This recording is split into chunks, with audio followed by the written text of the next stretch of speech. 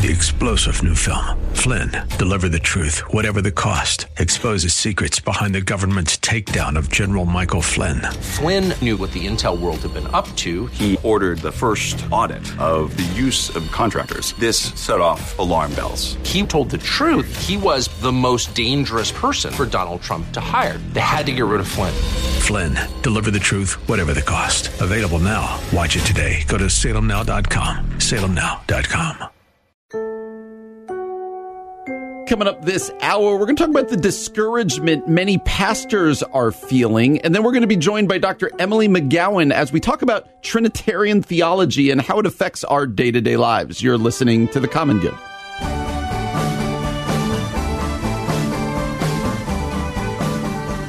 Hey, everybody. Welcome to The Common Good here on AM 1160 Hope for Your Life alongside Aubrey Sampson. My name is Brian Fromm. Really glad to have you with us on this Tuesday afternoon. And how are you today? Well, Brian, it's not just any Tuesday afternoon. It's Star Wars Day. It is Star Wars Day. May the Force be with you. That's it. That's the only thing going on today. Nothing else going on. It's Brian's birthday today, everyone.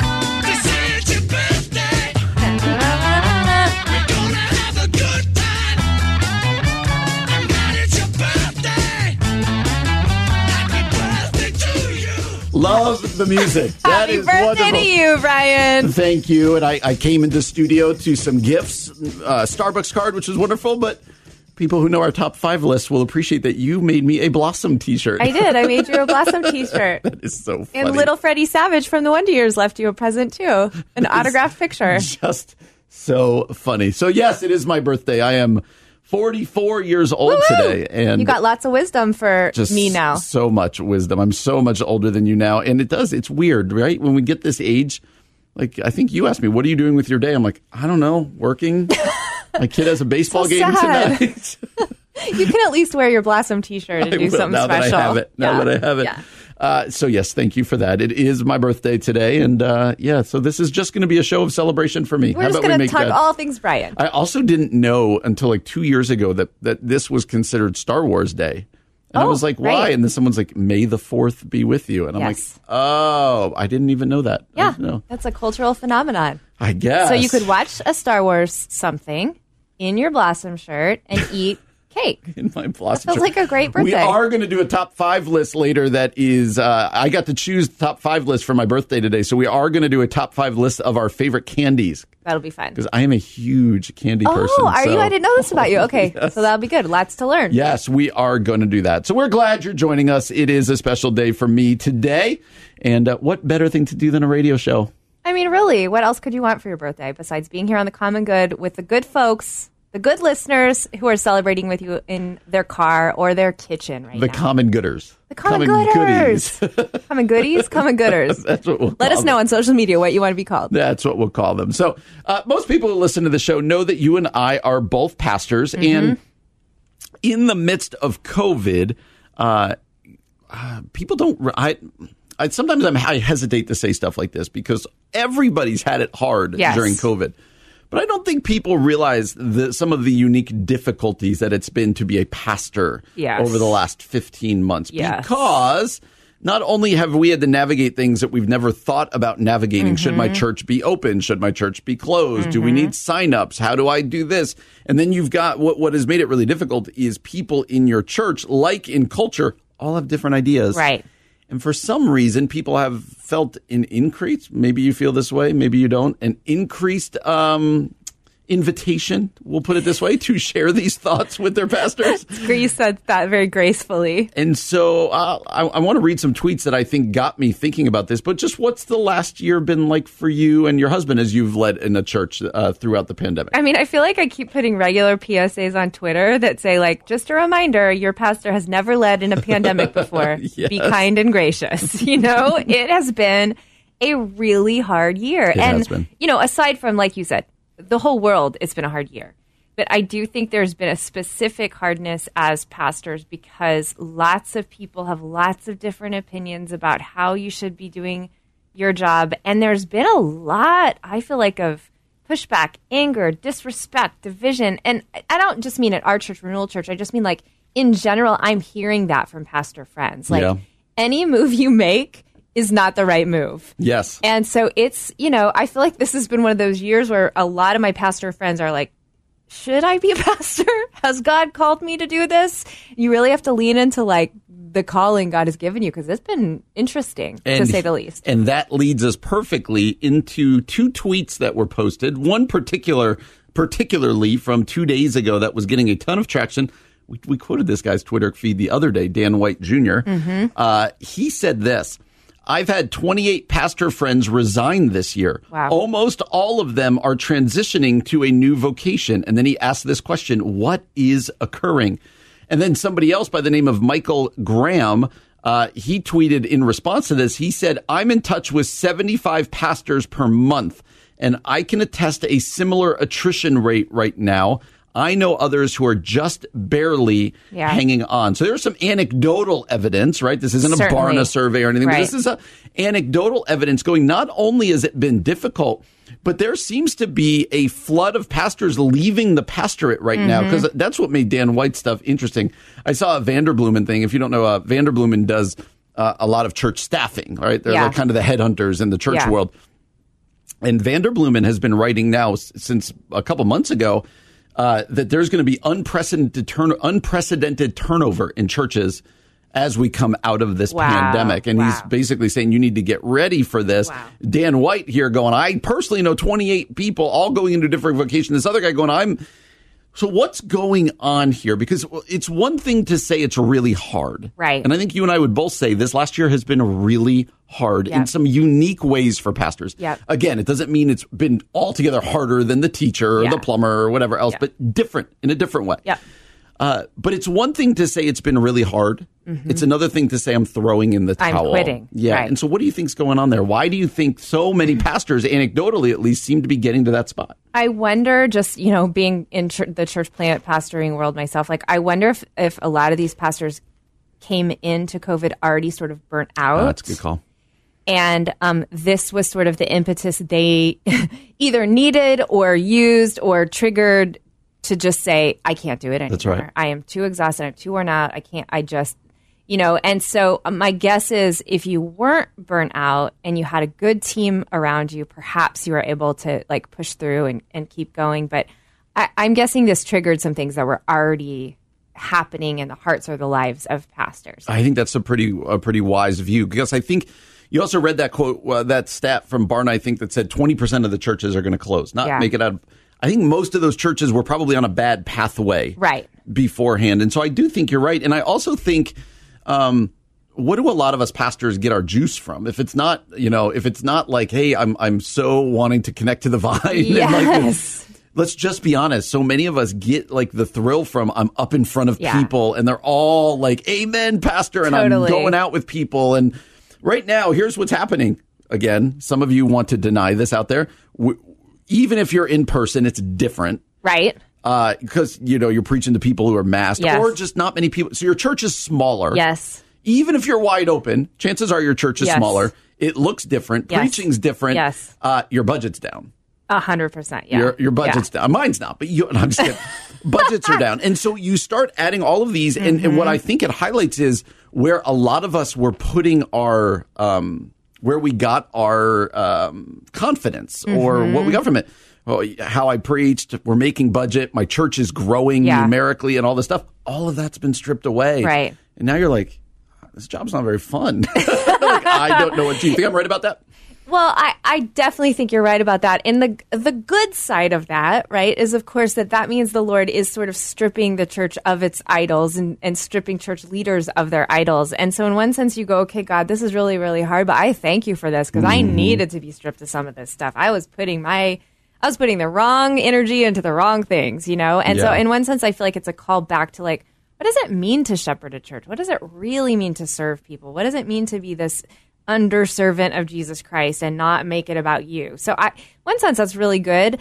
Of course, the flip side is I do think there's just an exhaustion that church leaders and church goers have now.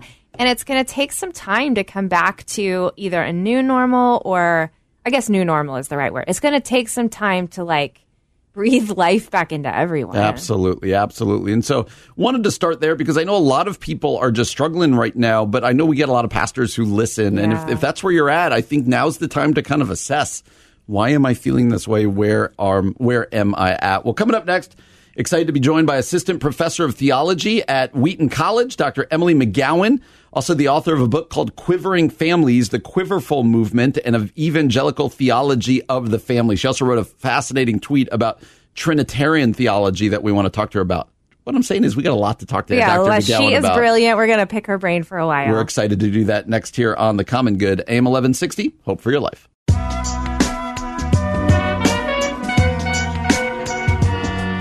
Everybody, welcome back to The Common Good here on AM 1160, Hope for Your Life, alongside Aubrey Sampson. My name is Brian Fromm. Thanks so much for being with us today. And we are thrilled to be joined by the Assistant Professor of Theology at Wheaton College. Wheaton College has a place near and dear to all of our hearts here on the show. Her name is Dr. Emily McGowan. Emily, thanks so much for joining us today. How are you doing? Thank you. I'm doing great. Happy to be on here with you. Well, we're really glad to have you. We're really glad that you took the time to join us. Hey, before we jump into the many different directions we want to talk to you about, could you just introduce yourself to our audience so they can get to know you a little bit better? Sure, yeah. As you've already mentioned, I teach theology at Wheaton College. I mainly teach undergrad there, occasionally grad students. I'm also a priest in the Anglican Church in North America and the canon theologian for my diocese, which is just a fancy term for a theologian on call for my business in the Diocese of Churches for the Sake of Others. I'm also married to a priest, and we have 3 children and a lovely black cat. What's your black cat's name? That's about it.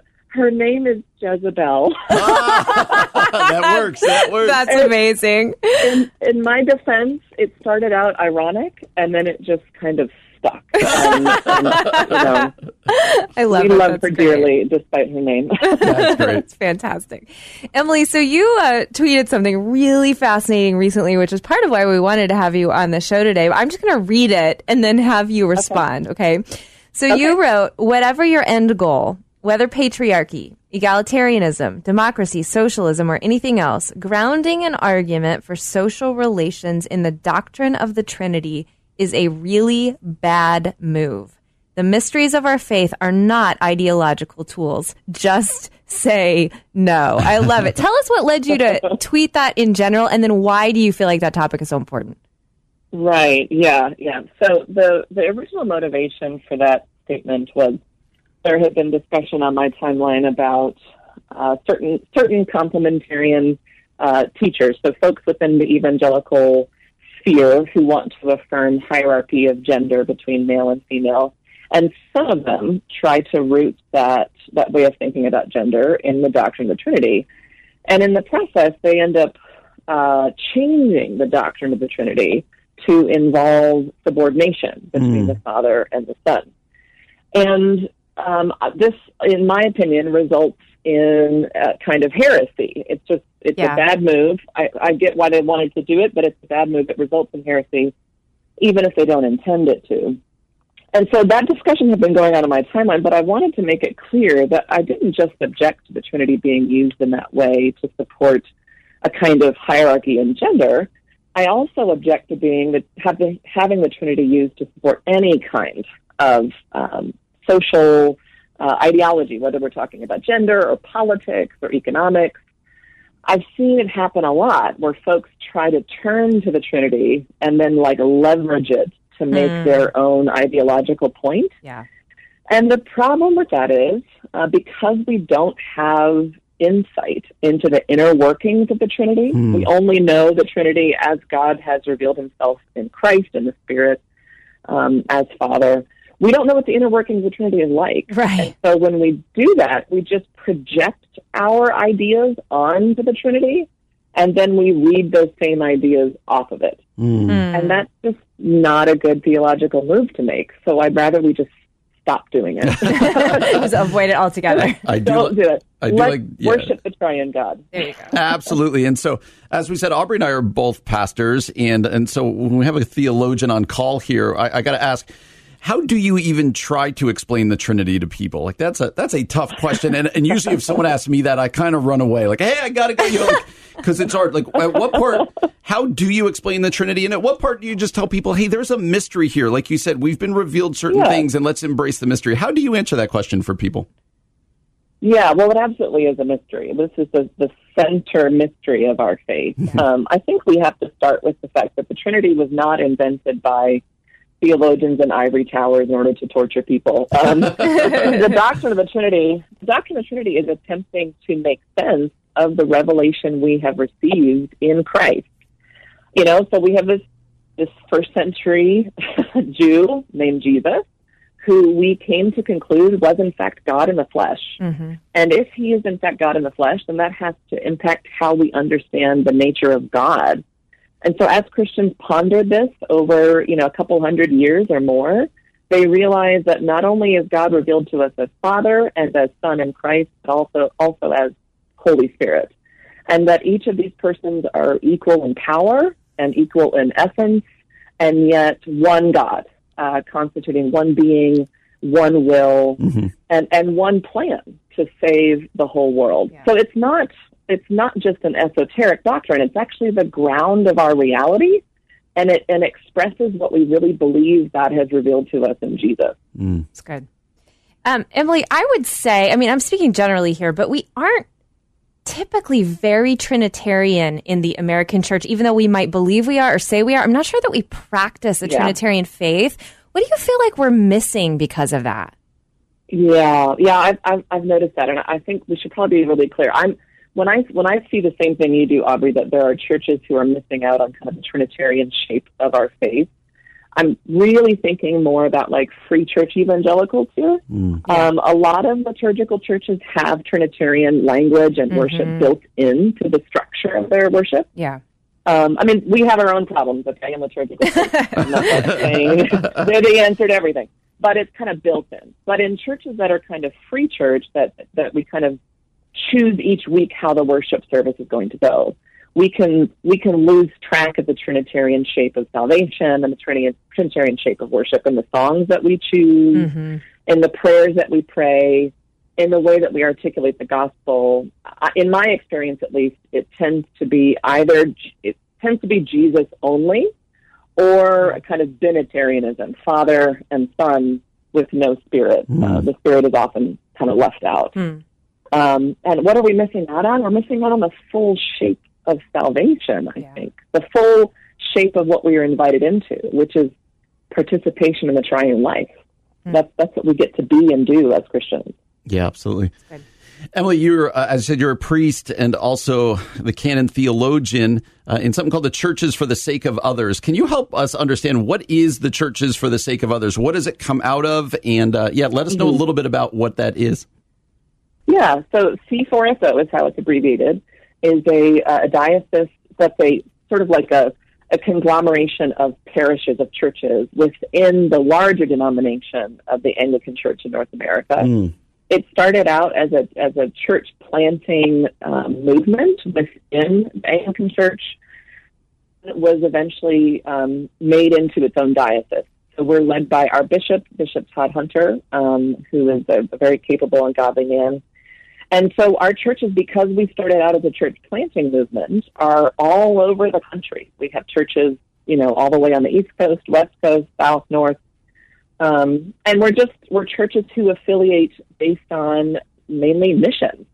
The mission to see the gospel embodied in North America as we follow Jesus together. So that's what a diocese is. It's just a collection of churches led by our bishop. Gotcha. So we're thrilled to be joined by Dr. Emily McGowan, Assistant Professor of Theology at Wheaton College. I also want to talk to her coming up next about a book she contributed to called Life Questions Every Student Asks, Faithful Responses to Common Issues. Let me just ask kind of on a broad scale, why'd you want to be a part of this book? Like what drove you? I'm sure you get lots of requests and lots of things to be a part of. Why did you want to be a part of a very practical book that's helping students answer questions? Yeah, well, I actually think that I have often had conversations with students in my office where I'm trying to help guide them through practical life questions. And I've thought to myself, man, I wish I had a way of taking this conversation and the fruit of this conversation and putting it into writing so that others could benefit from it. And so this was an opportunity to do that. And I was asked especially to contribute the chapter on gender roles, which is something that I feel passionately about. And so I was happy to be a part of the project.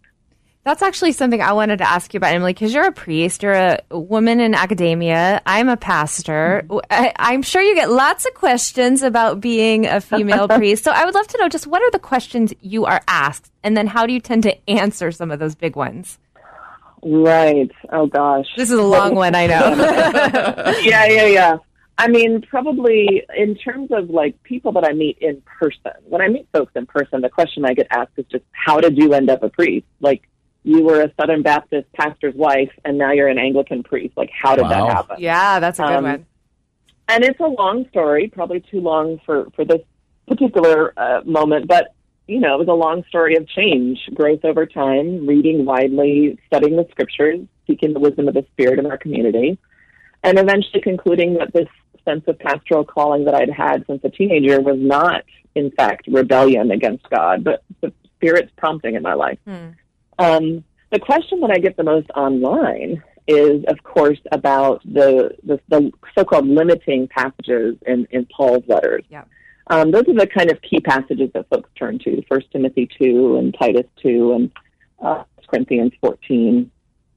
And the short answer there is that I just don't interpret them the same way that folks who think ministry is limited to men interpret them. It's not just me. There are a whole host of well-respected, Bible-believing, Jesus-loving scholars who've concluded that those limiting passages in Paul are not universal prohibitions, but actually context-specific limitations. And that if you look at Paul's ministry in a broad scope, what you see is that, in fact, Paul's gospel that he preached and the way he ministered freed women up and empowered them to lead, to teach, to prophesy, to serve in a variety of ways. And so I think that reading Paul's passages as limiting women universally actually does violence to Paul's overall view of women and men in the body of Christ and his own mission in the way that he himself practiced ministry in the church. Wow. I just don't think it makes sense of it.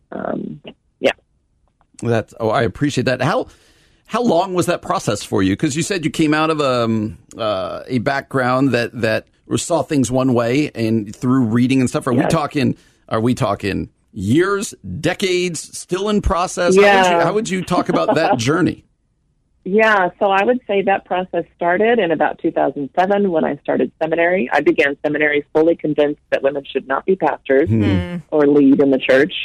And then it was about a 10-year process of exploring, like I said, reading widely, talking with women who were in ministry, speaking with those who were against it, reading the best I could find, stuff I could find on the topic, and then discerning within my own family, my own church, what I thought that the Spirit was saying to the church on the subject. So it was about a 10-year process. And then once I changed my mind on women in ministry in general, it was another 3 years or more before I finally said, oh, I am in fact called. Wow. I was okay with women in general, but it took even longer for me to say, no, I'm called, and I'm willing to accept this calling and step into it. And I will say that in that process, my husband and my bishop were actually a big part of me being willing to embrace that. Emily, what would you say to a female listener right now who might be in a similar position where she's like, oh, maybe I do feel called to ministry, but I don't know if it's okay? What just sort of words of encouragement would you speak over her? That's a hard one. I think I would say that to listen to that voice within you, to not just quickly dismiss it, listen to that voice, study the scriptures, seek the wisdom of those whom the church has recognized to be faithful teachers and preachers of scripture, and also listen to the friends that you trust, the members of community that you trust. Do they see and recognize within you the gifts that you are seeing and recognizing in yourself? I would also encourage you to seek out a place where you have some freedom to ask those questions. You can't. I didn't have the freedom to ask that question until I found myself in a space, an educational space, where I could. Yeah. And so maybe you need to find a safe space to ask and discuss those questions. That's great. And Emily, as we said, you're a contributor to Life Questions. Every student asks faithful responses to common issues. Just wondering, now that we've gone through or in the midst of a pandemic, hopefully coming out the other end of this here slowly but surely, are students asking different questions now that we've gone through such a crazy time, or are you seeing it kind of go back to the questions that were pre-pandemic? It's funny. I don't actually think they're asking the different questions. Many of the questions I'm getting are precisely the same. What I think is different is the intensity of the kind of weight that they're feeling about the uncertainty of the future, about the weight of mental health challenges. I've seen a lot more questions about that. I mean, mental health challenges were there before, but I think they've become more intense in light of this really stressful environment. Certainly. So it's not that they're different, they're just more intense and more like unshakable. What I mean by that is like they need to talk right now. I have a lot of students who just, do you have time this week? I really need to talk to someone, soon. Wow. And so that's been something that's been challenging as a professor, to try to be available and able to help them while also taking care of myself. Right. Because you're going through this pandemic as well. Yeah. Right. Emily, where can our listeners find out more about you, connect with you, learn all things Emily and all of the goodness that you're putting out into the world? Yeah, so I have a website, EmilyMcGowan.com. You can find out about writings I've done online and published works there, but also where I've spoken recently. And then I'm also on Twitter, @EmilyMcGowan. You can follow me there and interact there as well. And she tweets stuff that's so good it ends up on a radio show. She gets radio show because of it, yeah. This is definitely a first. There you go. Dr. Emily McGowan, again, is an assistant professor of theology at Wheaton College, priest, canon theologian in the churches for the sake of others. Again, I find her at EmilyMcGowan.com. Emily, this has been a lot of fun. Yeah, wonderful, Thanks so much Emily. for joining Thank you us so today. much. Thank you, guys. I appreciate it. Absolutely. Coming up next, Aubrey and I are going to do one of our favorite things, a top 5 list. Can't wait. Going to do that A birthday-themed one. There it is. Just for you. Going to do that next here on The Common Good, AM 1160. Hope for your life.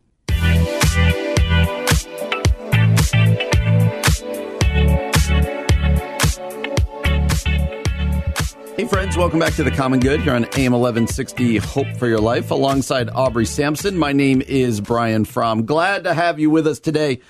So I told you it's my birthday today. I want to do a top 5 list. Before I tell you what it's going to be, let's hear the awesome top 5 list intro music. Top 5, top 5, top 5, top 5. Top 5 things with Brian and Aubrey. There it is again. There it is again. I have the biggest smile on my face. I love it so much. So, again, for my birthday, you said I get to choose the top 5 list. And here's what I want to do. It's going to be pretty, not easy, but pretty straightforward. Top 5 candies.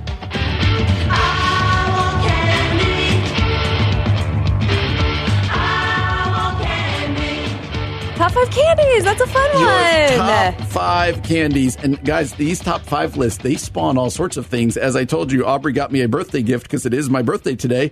That came out of a top 5 list. That's right. A Blossom t-shirt because, well, you can never have enough Blossom memorabilia. You need Blossom fashions when you're a 44-year-old man. Yes, exactly. So, all right, top 5 candies.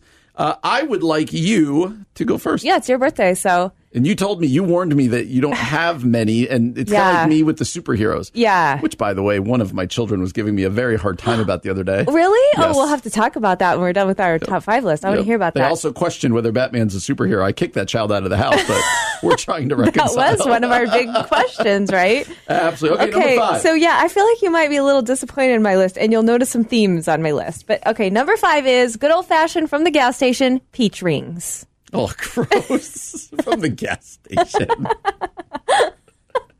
My son and I, by the way, the other day got in a very heated debate about whether you would eat one of those gas station hot dogs that's spinning on the roller. I told you that this is my mom's favorite snack is a gas station hot dog in Tulsa. Have we already 3 weeks in already reached the point where we've had every conversation possible? Either that or you're not a good listener. You've forgotten that I told 44. I'm 44. My mind is going. Right. Number 5 for me. This is a good way to think about it. Like, what would I get? Not just at the movie theater, but if I stop at the gas station, and what do I get? Yeah. All right, number 5 for me, red licorice. Oh, I love licorice. You will see licorice appear on my list more than once. And actually. I like the normal licorice, but my daughter and I were driving the other day, stopped at a gas station, and they have like bags of like little like they're like little bite-sized ones. So you do not feel guilty for however many you eat. Yeah, you feel like it's like a healthy snack. Yes. Right? All right, that's my number 5. What's your number 4? Number 4. This is why you also might be disappointed in me because I don't know if this is really a candy. It's probably not. Broccoli. No, I'm going with Chicago Blend Garrett's popcorn, the caramel cheese. I mean, it's sort of like if it was in a cluster. Say what? It'd be candy. Debbie's I know. Giving you the same guys, look from over there that I'm giving you from here. I knew. I'm sorry. It's your list, though. You can go with stuff that's not actually You can candy. put it in quotes, candy. You know what? If they put like a sugar like outer shell to it, and then it would be candy. We could dip it in chocolate. Dip it in then chocolate. It's candy. No, then it's chocolate covered popcorn. Okay. I just closed my number 4. Oh no! Yes. My number 4 is Twix. Oh yeah, I love Twix, but I always eat them in weird ways. I will like eat just the cookie part, and then like so all sorts of weird ways. But I love Twix. Yeah, Twix is a good old standard. You can't go wrong with Twix. Okay, my number 3 is what you said for your number 5, but I like raspberry licorice.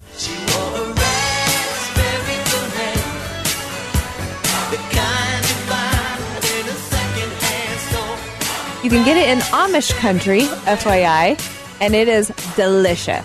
We're now going. You have now done popcorn and Amish licorice. That's outstanding. This is a birthday gift for me. Yeah, happy birthday to you. Absolutely. Number 3 on my favorite list. I just can't wait till Debbie posts these, by the way. People are going to be like, Aubrey, it's disappointing. Peach rings, Garrett's popcorn, and Amish licorice. I'm not a big candy eater, so I'm doing the best I can Number here. 2 for you is going to be pie. All right, number 3 for me, Skittles. Oh, Skittles. I don't like Skittles. Why? Too sugary? No, that should be the right answer. I don't like...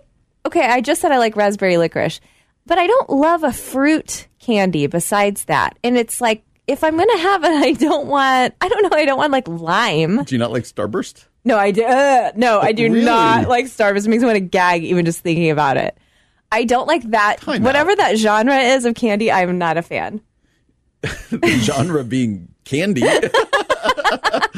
All right, so we just learned a lot. I love the fact that you like Amish licorice, but you gag at Starburst. Yeah, no, I mean, you just saying it gives me a gag reflex. I cannot handle Starburst. All right, your number 2, Starburst. Okay. Okay, my number 2 is, I hope you'll approve of this. I don't need to. This is your list. Okay, all right. I need your approval, Brian. It's your birthday. Sea salt and dark chocolate with caramel inside. What kind? A Slugworth Sizzler? Wonka Scrumdiddlyumptious? Whichever's the biggest. Try a Wonka Scrumdiddlyumptious. Here's something to learn about me. I'm not, even though I already said Twix, and some chocolate is going to show itself in my list up higher, I'm not a big chocolate person. Interesting. And I'm especially not like a dark chocolate person, whereas my wife, major chocolate person. Yeah, okay. She doesn't like Starburst, Skittles, all these things. Now, it doesn't make her gag, as you suggested, but that is a big difference. You have such an eclectic list. Like, I'm looking at it, and Debbie's having to write descriptions for yours, and mine are like Twix. All right, my number 2, and my guess is you are not going to like these if you didn't like some of the other ones. Okay, let's hear it. Swedish fish. Oh, I actually do like Swedish fish. I like the texture of those, so yeah. I grew up going to camp, a camp called Camp of the Woods, a family camp, and they had penny Swedish fish, and you'd like just I just lived on them for a week. And so now not only do I love eating them, but it makes me feel like I'm on vacation. They're pretty addicting, Swedish fish. Yeah, because they're so small. You're like, just have one more. Okay. Any honorable mentions before we get to number one? I do have one honorable mention for myself. I'm scraping the barrel here just for 5, so I do not have any honorable mentions. What about you? You go ahead with your honorable mention. I was waiting for your honorable mention. Carrots dipped in chocolate. Or like when you get apples and you dip it in caramel. Chocolate dip made with avocados and cocoa. When you have like apple slices and you dip it in caramel. Oh, yeah. It's practically a candy. At the house you must have grown up in. My honorable mention that I wanted to mention here was Tootsie Roll Pops. Tootsie Roll Pops. Yeah, Tootsie Rolls are, they're candy. Not just Tootsie Rolls. The Pops. The Pops, yes. Okay. I am scared to ask what your number one is. I fear this. But Aubrey Sampson's number one candy is...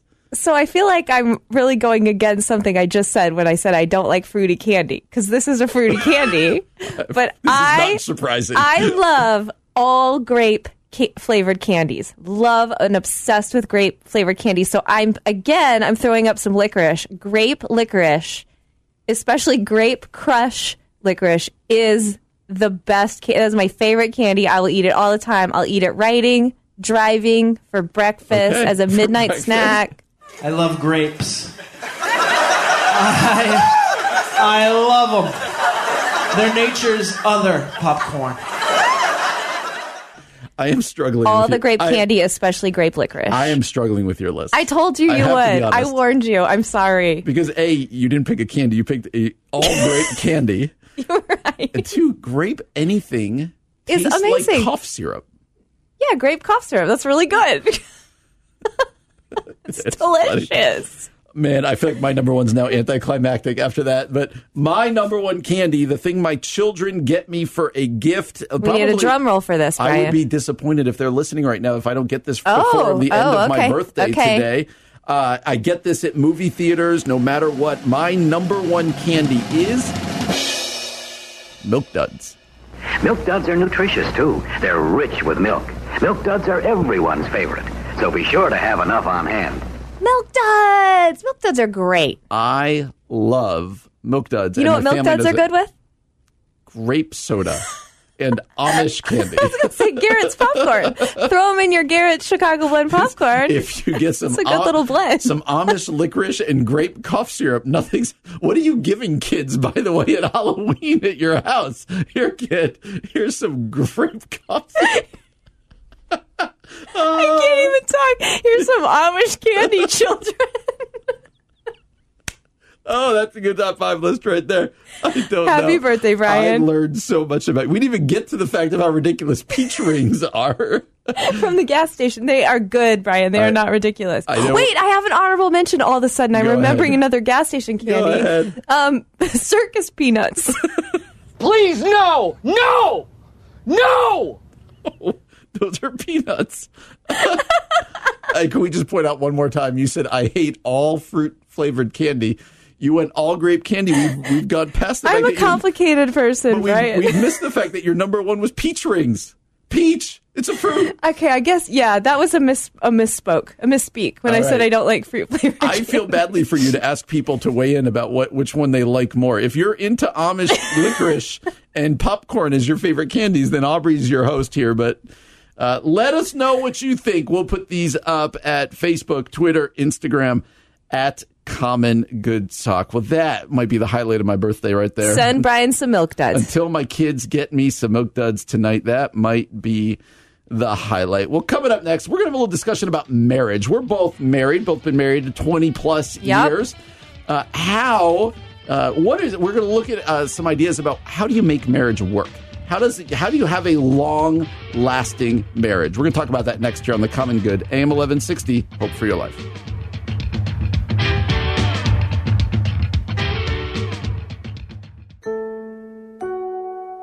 Coming up this hour, we're going to talk about marriage and how to make it long-lasting. And then we're going to share an opportunity to provide life-saving food for children in Central America and the Caribbean. You're listening to The Common Good.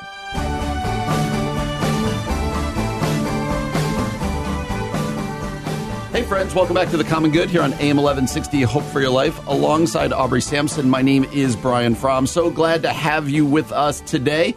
Not only is it a big day for me because it's my birthday, but that might have been my favorite top 5 list we've ever done. That was a pretty phenomenal one. Okay. We have both been married over 20 years. Carrie and I have been married for 21 and a half. You and Kevin, a little less than us, Yeah, right? We just celebrated our 20th in January. Yep. Isn't it a little crazy? Like, yes. Do you ever have those moments of like, oh, no, we're still No. Definitely not newlyweds. Yeah, Yep. I thought we'd have it all figured out by now. And then we're getting to the point, probably you guys too, where we will have been married longer than not been married in life. And that's bizarre. So I believe for us, that will come next year. Okay, that's next year for us too, because we were 22. Well, I guess we're 2 years away. So we were 22. Okay. And next year's our 22nd wedding anniversary. But no, when you start thinking about dating and stuff, you're like, oh my gosh. Yeah, isn't that weird? Yeah, it is odd. And so here's what I want to talk about. You and I, not only do we have experience in being married to our spouses for over 20 years, we also, as pastors, do weddings. We do premarital counseling. Yep. And one of the things that I try to implore people as they are doing premarital counseling, when they are engaged, because I remember feeling this myself, there's somewhere along the lines, we can blame Disney for this, right? This is what we as Christians do. We blame Disney. But I think you're like, where are we going with this? Right. I love Disney. Disney. I know where you're going with this. They've given us this idea that once you have that wedding, you're going to live happily ever after. Right, Everything is happily ever after. Right. And here's what I always try to tell people in premarital counseling. The wedding day is the beginning. It's not the end. Yeah, that's good. It's not the start, but there's so much, especially with weddings. And usually it's you women trying to like figure out everything you ever dreamed for a wedding. And I want to argue with that, but I want to argue with that because that feels very sexist. But we do enough premarital counseling, and I just did my sister's wedding. That I'm like, yep, it's true. You're right. You're right. Sometimes seemingly bad comments are actually true. Yeah. And so that we think when we get to the wedding, I've made it. Now we go on a honeymoon, and the rest of my life is going to be like this honeymoon. I've arrived. We might add a I'm couple complete. Kids, right? Yeah. We might add a couple kids, right? The old Jerry Maguire, you complete me, right? I used that in my sermon yesterday, right? 2 days ago. But it's the whole you complete me. And then what happens is you get into marriage, and you have to figure out how to live with this other person. Right, then you're married. I remember when we first did premarital counseling, we told our premarital counselor we'd never been in a fight before. And did they laugh at you? Yes, we thought this was like a badge of honor. Yeah. We got in our first fight the week we were home from our honeymoon. Awesome. And it had to do with the really important topic of how long dirty dishes could stay in the sink before they needed to be washed. That's important. Those are the things that make a marriage. That was then followed up by how long can laundry stay in a laundry basket before it needs to be washed? And I thought I was right on that one because we were in an apartment where you had to pay to get your laundry done. But oh, wow. You were not right on that one, I'm guessing. Looking back, I don't know why Carrie stayed with me in that first year. Like, there were enough times where you're like, my goodness, you married a child. Yep. And so here's the question. Tim Keller wrote a great article that was posted at Relevant that's just titled this. Tim Keller, who we read here often, he wrote this: "You never marry the right person." You never marry the right person, which is a sobering title. Right. Which is a sobering title. But here's the conversation I want to have. How does marriage make it? If you believe the statistics that 50% of marriages end in divorce, which might be high, but it might be 40%, whatever it is. Yeah. If marriages have a high trajectory towards divorce, I think it's because there's a lack of realism going into it. Yeah. And so the question is, if Keller's right, you never marry the right person. If you and I are right that it's not happily ever after, some people could be listening to that and be like, well, why would I ever get married? It's so depressing, what right? The heck's the point? And so how do you answer? How do you think that through? How have you and Kevin made it 20 plus years? If Keller's right here that you don't marry the right person, how have you guys done it? Marriage is hard. Period. We all know this who have been married. Elizabeth Elliot famously said that married people are people who forgive each other every single day for the rest of their lives. And I feel like forgiveness and self-sacrifice are two of the biggest tools in marriage that really, you do have to sort of just get over that. Did I marry the right person? Did I marry the wrong person? Thought process. Just delete it from your brain because that's not a helpful question. The reality is you're married, so you're in. Yeah. Therefore, you're married to the right person. The person you married is the right person. Yeah. So then you have to do the work, right? And the work often involves sacrificing yourself and forgiving the other person and asking for forgiveness. I would say, too, I mean, we're joking about the dishes and the laundry, but those really are the things that make a marriage. 100%. And if you can honor the other person with those things that seem simple, sometimes annoying, if you can choose to love the other person in those small ways, you will bear so much fruit in your marriage. Because those are really the moments when, like, push comes to shove. Am I going to love this person? Am I going to serve them? Yeah. And then I would say, Kevin and I would say a few years ago, right after my cousin Cameron died, which I talked about last week, and I was really sick. It was a low point in marriage for us because it just changed everything. My illness transformed our marriage for that couple years. So we were in marriage counseling for a long time, just really like, we don't know how to make it through unless someone else helps us make it through. Right. And I think that's a key. If you need help, get help. Like if you've been married long enough, you need help, period. And so for us, that gave us the tools to get back to like communication, loving each other, putting the other first. And just, I think sometimes we can operate in marriage without like investing in each other's emotional banks or physical banks. And you have to sometimes like reset and start doing those things again. That's really good. Keller writes, the Christian answer to this is that no two people are compatible. Right. So you might be like, okay, then how do I marry the right person? Not the point of the article. The point of the article is you're not going to because no two people are compatible. That's good. It made me think to your story there. I had a buddy who said this to me. He said, we were talking about marriage counseling and how some people are hesitant to get it. He said, listen, what I tell people is I can either pay for a marriage counselor or a divorce lawyer. It's going to be one of the two. That's good. And if I have to pay for a divorce lawyer, my wife's probably getting half of what I have. So he's like, I'm going to pay. Might as well invest in the marriage. So he said it a little bit tongue in cheek, but that was his reasoning that they've been in a long-standing marriage counseling. Yeah. I've heard it from other people as to like, you get your car tuned up. Yeah. Like you do these kinds of things. I know in my own marriage, Carrie and I have been married for 21 and a half year. I don't think you say half anymore when it's that many years. It's good. We've been married for 21 years, and it's the greatest thing I've been a part of. Right? I love my marriage, but it's also the hardest thing oftentimes. And when I make it difficult on us is when I get really selfish. I know that when I'm thinking like, she is not doing what I want.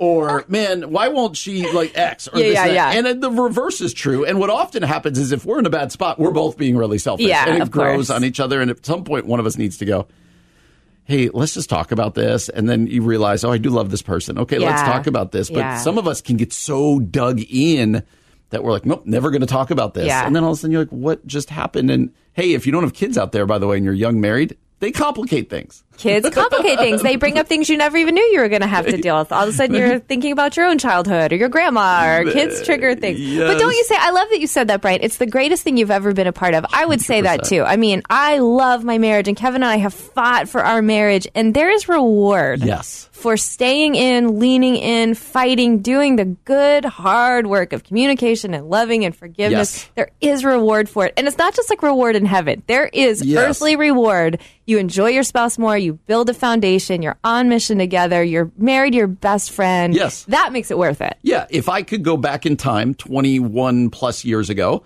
and I was standing at that altar and you gave me, I would 100 times out of 100 say I do. Yes. Even if I knew everything, I would 100 out of 100 say I want to marry this person. Yeah. And it's going to be awesome. Doesn't mean it's not hard at times. And I think sometimes as Christians, we don't acknowledge that.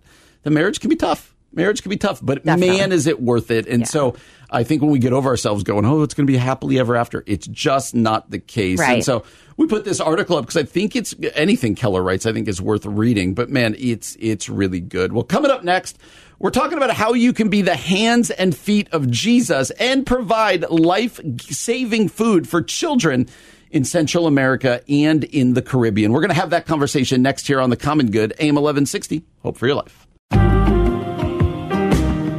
Everybody, welcome back to The Common Good here on AM 1160, Hope for Your Life. Alongside Aubrey Sampson, my name is Brian Fromm, and we are excited to be joined by Todd Chapman, an old friend of ours from Food for the Poor. Hey, who you calling old? Exactly. Man, exactly. We're calling you old, Todd. There you go. There you go. I received that. Todd is a friend of years. How about we put it that way? And here at friend of years, I like that. There you go. Here at AM 1160, we partner with Food for the Poor to give food, give hope, give life. That is what we're trying to do. And before we hear from Todd, let me give you some of the specifics, because our goal is to provide 312 children with 6 months of life-saving food. And here's all it takes. Your gift of $37 will feed a child for 6 months. That's not $37 a month. That's your gift of $37. So do the math. $74 will feed 2 children for 6 months. $185 will feed 5 children for 6 months. And so here's what you do. If you want to be part of this, of helping feed children in Central America and the Caribbean, you can call 855-901-4673. That's 855-901-HOPE. Or go to 1160hope.com and click on the Food for the Poor banner. Todd, it's so good to catch up with you. Can you give us just a overall picture of the landscape? We've had hurricanes. We've had a pandemic. Paint a picture of what is really going on in Central America and in the Caribbean. Yeah, so it's, this is the side of the COVID-19 story that we haven't heard a lot about in the U.S. because, frankly, we've just kind of been understandably, I think, focused on how it's impacted us here in the U.S. But there's a whole another side of the COVID-19 story, and that is how it's impacting people in the poorest countries around the world. Mm-hmm. And I remember being on a conference call last April, when COVID was just beginning to take the world by storm. And it was a conference call with leaders in the nonprofit space from charities all around the world. And they said, look, the biggest impact of COVID-19 is it's going to create a food shortage, a food crisis. Wow. And they were predicting that hundreds of millions of more people than were already hungry before COVID would slip into hunger and starvation. And sadly, that has really come true in the 17 countries where Food for the Poor works throughout Central America and the Caribbean. I mean, we're talking about Haiti, which is the poorest country in this side of the world, Guatemala, Honduras, El Salvador, again, some of the poorest countries in the world right here in our backyard. We've seen that happen. These families that already were struggling just to keep their kids fed during normal times, during COVID-19, because of having to quarantine and because of not being able to go to work and not being able to go to the market, work in the fields, all the things they did to keep their families fed, all that went away. All of that went away during COVID-19. And so hunger has truly turned into starvation, and in some areas it's famine. And so that's why we're so excited. I'm grateful for the opportunity to come here before the 1160 Hope for Your Life family and just invite you to make a difference, to be the miracle of food in these families' lives. And Brian, you nailed it. $37, 6 months of life-saving food for one child, 2 meals a day, delivered by a pastor, by a local church. So it's wrapped in the gospel. It's wrapped in the loving arms of a pastor, which opens all sorts of really cool doors for them to minister to these families during this difficult time. And so you can make all that happen. Phone number is 855-901-4673, 855-901-4673, online at 1160hope.com. Click on the Food for the Poor banner. But one more important thing here, we got a very generous friend coming alongside, and they're going to double whatever the 1160 Amen. Hope audience does. That is awesome. Yeah, that's so cool. So $37 actually is going to rescue 2 kids. And, look, you can do math. I'm not going to do the math for you. That is so powerful. Todd, I'm a mom of 3, right? And I have, my heart just breaks hearing these stories and thinking about what it must be like to be a mom, praying to God that someone will provide food. Tell us some stories about how Food for the Poor has met those needs. Yeah, absolutely. Well, we've been working in these countries for nearly 40 years. Food for the Poor is going to be 40 years old next year. And so we've got a lot of experience ministering to these poor families. And as I said earlier, on a normal time, these families struggle to feed their kids. I mean, in Haiti, you're lucky if you can make a couple dollars a day. In Guatemala, it's not much better. And so it's always a struggle for these families. But now, because of COVID, it's so much worse. So imagine a mom who, and I've talked to moms who they tell me, they say at night, I can't sleep because I'm so worried about my babies. And I walk around my hut in the middle of the night, in the dark hours when fear is so prevalent. And, I've had moms say, I lay my hand on the chest and backs of my kids to make sure they're still breathing. And that fear has gotten so much worse. And imagine the helplessness. That's the thing I think about a lot too. In America, we're so self-sufficient, right? It's like, and we've got safety nets. We've got the government, we've got the church, we've got all of these people that can come to our aid if things go really bad. They don't have any of that. Yeah. You know, in the developing world, you are the safety net. You really are. I believe this with all my heart. The church in America is the safety net for so many of our brothers and sisters in these poor countries. And so really hoping and praying that you'll respond. But, you know, guys, there's one more, as if all of this is not kind of bleak enough. I got to share one more aspect of this that's making their life terrible, especially in Central America. On the heels last year of COVID, you might recall 2 massive hurricanes hit back to back right there on the coast of Honduras. And so, you know, they're just maybe beginning to get back on their feet. And now suddenly 2 hurricanes that come along and destroyed homes and croplands. As a matter of fact, I got a piece of audio here that I want to share. This is from a woman named Linda. She's with Saputo, which is our ministry partner in Honduras. Listen to this. 75% or more of the crops in Honduras are gone. Big ones, small ones are gone. So these people that used to help the neighbors cannot help them because now they're as poor as the one next door. So we have to depend on the aid that comes from outside, international aid, like the one that comes from USA, like the one that comes from Food for the Poor and the donors. Because here, there's no way. We got to a point that we dropped so low in our incomes, in the crops, in the housing, in everything. We lost everything. Yeah, so you can just imagine, you know, Aubrey, to your point, man, how much these parents and kids be feeling right now. But hey, we have this amazing opportunity to make a difference today, and that's what we hope you'll do. That's right. So again, your gift of $37 will feed a child for 6 months. But Todd told us a generous benefactor is going to double that. So now it's going to feed 2 children. It's amazing. And again, you do the math, $74, $100. You could give whatever it is you could give. Just know that money is going to literally change lives. It's going to feed children. It's going to transform families. And that's why here at AM 1160, we feel so passionate about partnering with Food for the Poor to give food, give hope, and give life. So let me give you that number again. It's 855-901-4673. That's 855-901-HOPE, 855-901-4673. Or you could go to 1160hope.com, click on the Food for the Poor banner. Again, that's 1160hope.com.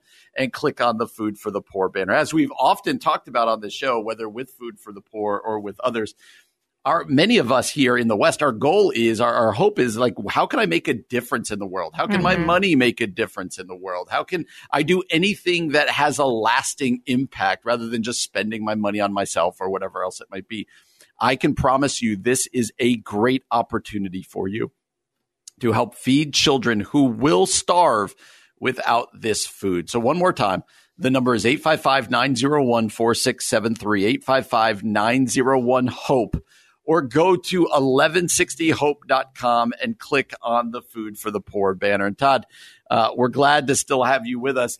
I'm always fascinated when we talk to you guys about how the food gets into the hands of families and of kids. Help people understand, okay, I make this gift over here and somehow it turns into food over there. Help us understand that process a little better. Yeah, no, absolutely. It's a great question. And I know a lot of people are looking for that answer. So first of all, understand we've been doing this a long time, 40 years of working in most of the 17 countries that we're now in. Actually, God's opened the doors to a couple new countries in the last 5 to 10 years. But that's awesome. I've been doing this a long time. And so in that period of time, God has blessed us with some amazing partnerships. And we've just learned a lot. You know, you tend to learn stuff the longer you do something. But one of the things that we figured out early on was that we wanted what Food for the Poor did to be more than just humanitarian aid. Okay. I mean, there's a lot of organizations, secular and faith-based, that do that. We wanted to make sure that people understood the why behind what we were trying to do to help them. And the why for us as followers of Jesus is the Bible, right? Yeah. I mean, 300 verses in the Bible that command us to serve our poor brothers and sisters. And so we knew that the best way to do that, because we can't, understand that Food for the Poor doesn't have employees in all 17 of these countries. We actually work with partner organizations to help distribute the food and actually do a lot of the work on the ground. And we just figured out early on that, you know what, the best way to do that is going to be to work with the church. Yeah. Because that really is the calling of the church and the people in the church in these countries. And so you've got all these pastors, tens of thousands of pastors across all these countries, and they just have such a heart to minister to their fellow countrymen, people in their communities. But look, they're just as poor as the people they're trying to help. And so we started coming alongside those pastors. And so when you give your $37, or Brian, I love what you said, $37 a month, because there's a lot of people that can and will do that. I know. Yeah. What that does is you enable us to ship food over, get it to a local pastor, and he in turn distributes it to these families in his community. And it's been kind of cool because during COVID, like so many other people, we kind of had to change the way we do things, because normally we'd have people come to a feeding center to get the food. We had to start taking it out to them in their homes because they couldn't come outside. And so that's actually been kind of cool, because it's opened up the doors for these pastors to go into people's homes and actually just become a little bit more, intimate, I guess, and familiar with these families in their home. And so that's a really cool, byproduct of this. So so that's the way the Food for the Poor does it. But man, I got to just underscore again, without you, without your compassion, your love, your generosity, nothing happens. Nothing good happens. Right. You are the critical part in this. So. And I want to, if I could for a second, guys, I would love for you to hear, it's one thing to hear me blabber on about this, as an old guy here in America, but I want you to hear from one of the people that you're helping. This is a mom that I met in Guatemala on my last trip there, which was last January of 2020, right before COVID came on the scene. And this is a mom named Marta. You're going to hear from her, and then you're going to hear from a pastor friend of mine that we took with us. And I just want you to hear about the need, but also the impact and the faith of these people. So listen to this. When it comes a time and there is no food, how does she help the children get through that when their stomachs are empty? I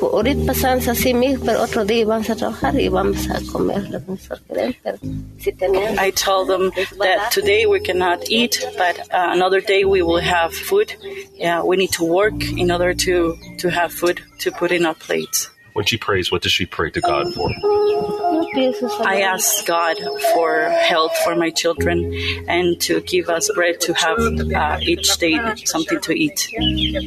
Listening to testimony of some of the residents brings you to tears to know that people are suffering, but in the same breath, they still possess a hope and a belief that God is going to rescue them. So even though I might cry as to their plight, I'm encouraged that even in the midst of what they're going through, that they maintain a faith and a belief that God will come to see about me. And I think one of the ladies said that whatever God starts, he will finish. And God would not let us be out here and not come and get us. So that lets me know that wherever you are, God's going to come and get you. I think the powerful thing about that clip, Todd, is that we can actually be the hands and feet of Jesus right now and answer that mom's prayer. I mean, I'm getting emotional listening to that because I've seen families. My husband and I have lived overseas. We have seen food poverty at its worst. We have seen starvation. We've seen some of these situations, but now you're saying it's worse than ever before because of the impact of the hurricane. And so listeners, this is a moment where you can literally answer this woman's prayer with $37 a month, $37 one time, providing food for 6 months. I mean, that's so tangible, that's so manageable, and that makes such a profound difference. Again, you can join us and help feed children in Central America and the Caribbean by calling 855-901-4673. Again, that's 855-901-HOPE, or you can go to 1160hope.com and click on the Food for the Poor banner. Mm-hmm. And Todd, I'm curious, one of the powerful things also is like, hey, people give and help. But then where this really becomes powerful, because a lot of us, we think about what's in it for me. Could you speak to that out there, the difference it makes in our lives when we use our money and our resources in order to help people in need? What effect do you believe that has on us back here? Well, I can speak for how giving has changed my life personally and my family's life. And so, I think it applies to pretty much everybody because God has kind of wired us all the same, right? God is the ultimate giver. And so I just don't think we're ever more like Jesus than when we're giving, whether that be giving of our money or of our time, or of our talents. God created us and has blessed us so abundantly, and he loves it when we pass that along and give it away. I mean, I heard a pastor say, and I think this preaches, right? Said, God didn't make us to be, he made us to be rivers, not reservoirs. And I love that, man. And in my experience, the more that my wife and I give, whether, again, of our income or our time, the more God refreshes us, and he gives us the desire and the capacity to give even more. And so that's my heart for giving. And I would also say this, and this might be a little bit tougher right now because of what we've just come through. But on the other hand, maybe it's not. Maybe this is the perfect time to point this out. Gratitude is an outgrowth of, generosity is an outgrowth of gratitude. And so I think if we really reflect on the blessings in our life and just really just dwell on that for a couple minutes, just stop and think about things that we can so easily take for granted: food, shelter, safety, health, jobs, right? And just realize that, man, God has been so good to us, to me. Yeah. And then you just say, God, thank you. And what would you have me do with a small part of what you've given to me? And I think when that's our posture, then it makes it really not only easy, but man, it just feels so good to give. Absolutely. So again, here's what we're asking you to do, our common good listeners, is call 855-901-4673. That's 855-901-HOPE. Or you can go to 1160hope.com and click on the Food for the Poor banner. Our goal is to provide 312 children with 6 months of life-saving food. And your one-time gift of $37 will feed a child for 6 months. But now, because that gift is being matched, there's an urgency there to get your money in while it's being matched. It will feed 2 children for 6 months. And the gift goes on and on. But here's what we would do. We would ask you to stretch yourself. Not what's the minimum you can do, but what's the maximum? What's the maximum amount of children that you can help feed these kids who need food in Central America and the Caribbean? So that number, one more time, is 855-901-4673. That's 855-901-HOPE, or go to 1160hope.com and click on the Food for the Poor banner. Todd, it's great to talk to you again, man. Yeah, thanks for so much coming for on being here, Todd. and sharing this guys. opportunity. Yeah. Have a great day, Appreciate bud. it. All right, you too. Yep. You're listening to The Common Good on AM 1160. Hope for your life.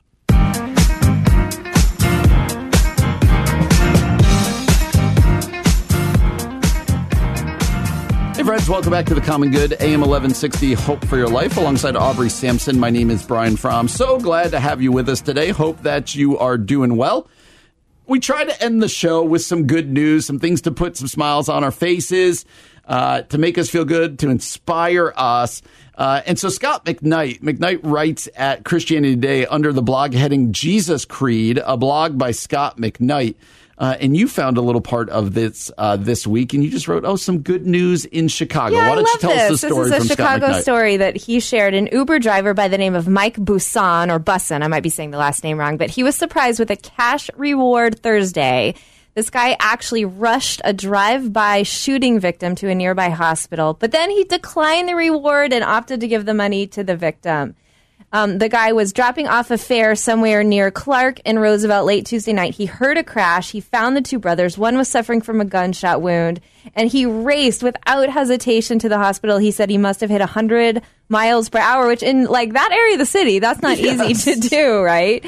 And unfortunately, the shooting victim remains on a ventilator because he lost so much blood. But still, this Uber driver may have been part of saving his life. So I loved that story. Just good neighboring at its best. So let's talk about that. There is a downside to that story, as you said. I like how you kind of got past, guy's still on a ventilator. Yeah, yeah, that's not great. 2, his name has to be Bussin if he's an Uber driver. Hey, I'm bussing people to the hospital. It's gotta be that. You're right. But really cool story that the guy, you want to be careful, right? And not say, hey, do good things because things will come back to you. People will give you good things back. But that's obviously not why he did it, because he gave away the money and he gave it to the family. But there is something to be said about kind of watching for people to do good things and then kind of paying it forward and going, how can we bless this person? How can we share with this person? So 2 big questions for you. 1, would you have driven the person to the hospital in that situation? 2, would you have kept the money? I want honesty. Yeah, I was just thinking, would I drive the person to the hospital? I think I would. I would be a nervous wreck to do it. It would take all of me to even like walk over to the site, especially after hearing a gunshot. I mean, let's say, did I get past like running away? Let's start with that. You know, because had I heard the sound, I may have just ducked and ran. But let's say I stayed, I saw the victim. I certainly would have said, okay, let's go. I would have done it with a lot of fear and trembling. I'm not going to lie. Just being a woman in that situation feels very vulnerable to me, right or wrong. And yeah, I probably would have kept the money. Am I a jerk or am I justified? We should talk about that sometime. Oh, now that is a good one because my old co-host, your predecessor, Ian Simpkins, used to try to guilt the heck out of me because one time I said that if we did a story about somebody coming upon like $100,000 on the road. Yes. And they returned. No. This was it. Somebody bought a couch at like a Goodwill. Oh, okay. And realized like somehow there was a rip in it and they were going to like reupholster it or something and tore it off. And there was $100,000 hidden inside the couch cushions. It. Or something to that effect. Yeah. And Ian thought I was the worst person in the world. Because you said you would have kept the money? 100%. I would have totally kept the money too. And then I think we did another story where someone came upon money on a street. Yeah. And I was like, finders keepers, man. Yeah. I mean, you can donate part of it to the church, but like you're also going on vacation. Right? If I tithe it, I'm good. Right? Okay. I want to know what you would do in this situation. Would you drive the guy to the hospital? Would you keep I think you would keep the money. We've already learned that about you. So I would have driven. Interesting part of the story. The guys didn't hear the gunshots. He heard a crash. The guy gets shot. They crash. You hear the crash. Once you're there, you're kind of, you can't go away. Oh, certainly. Like, you got a gunshot wound. I'm out of here. No. You have to do the right thing. So I do think I would have done that. I would have kept the money and not felt badly about it. I think I would have kept it but felt guilty about it. Why would you have felt guilty about it? I don't know, because I think probably it should go back to the family. This guy's recovering from a gunshot wound. Yep. Okay. You know, and then you're really not a good Samaritan if you're taking money, right? You're supposed to pay for the guy to stay at the inn and clothe him and feed him. But I didn't do it to get the good money. Point. Yeah, I didn't do that in order to get the money. Let's close it out this way. Talk to our people out there. I like to refer to them as our people. Talk to our people out there our common goodies. About when they do good. Yes. When they look for ways to serve others. Yes. When they are charitable.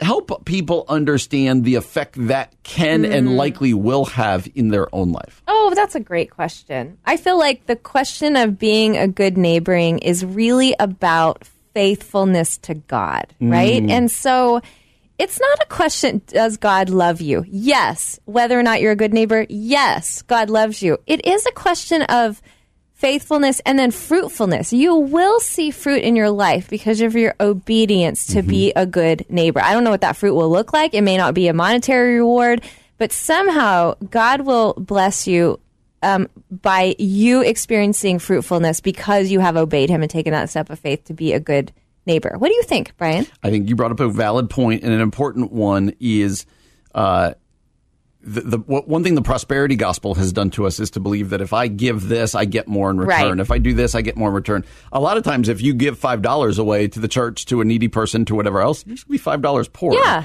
But the question is, as I am modeling how Jesus lived, that kind of sacrifice, that kind of generosity, as I take a posture of generosity, even if it leaves me with less stuff or less money or whatever, am I going to experience blessing because of that? And the Bible seems very clear that yes, you will be blessed. It will bring with it contentment. It will bring with it joy. And here's the interesting thing, Aubrey. I feel like we get this the couple times in your life probably where you've been the most generous. I'll bet you didn't live to regret that. Oh, absolutely not. I'll bet you at no point were you like, I sure wish I wasn't generous. Never. What I could have done with that, right. A couple $100 or whatever. Right.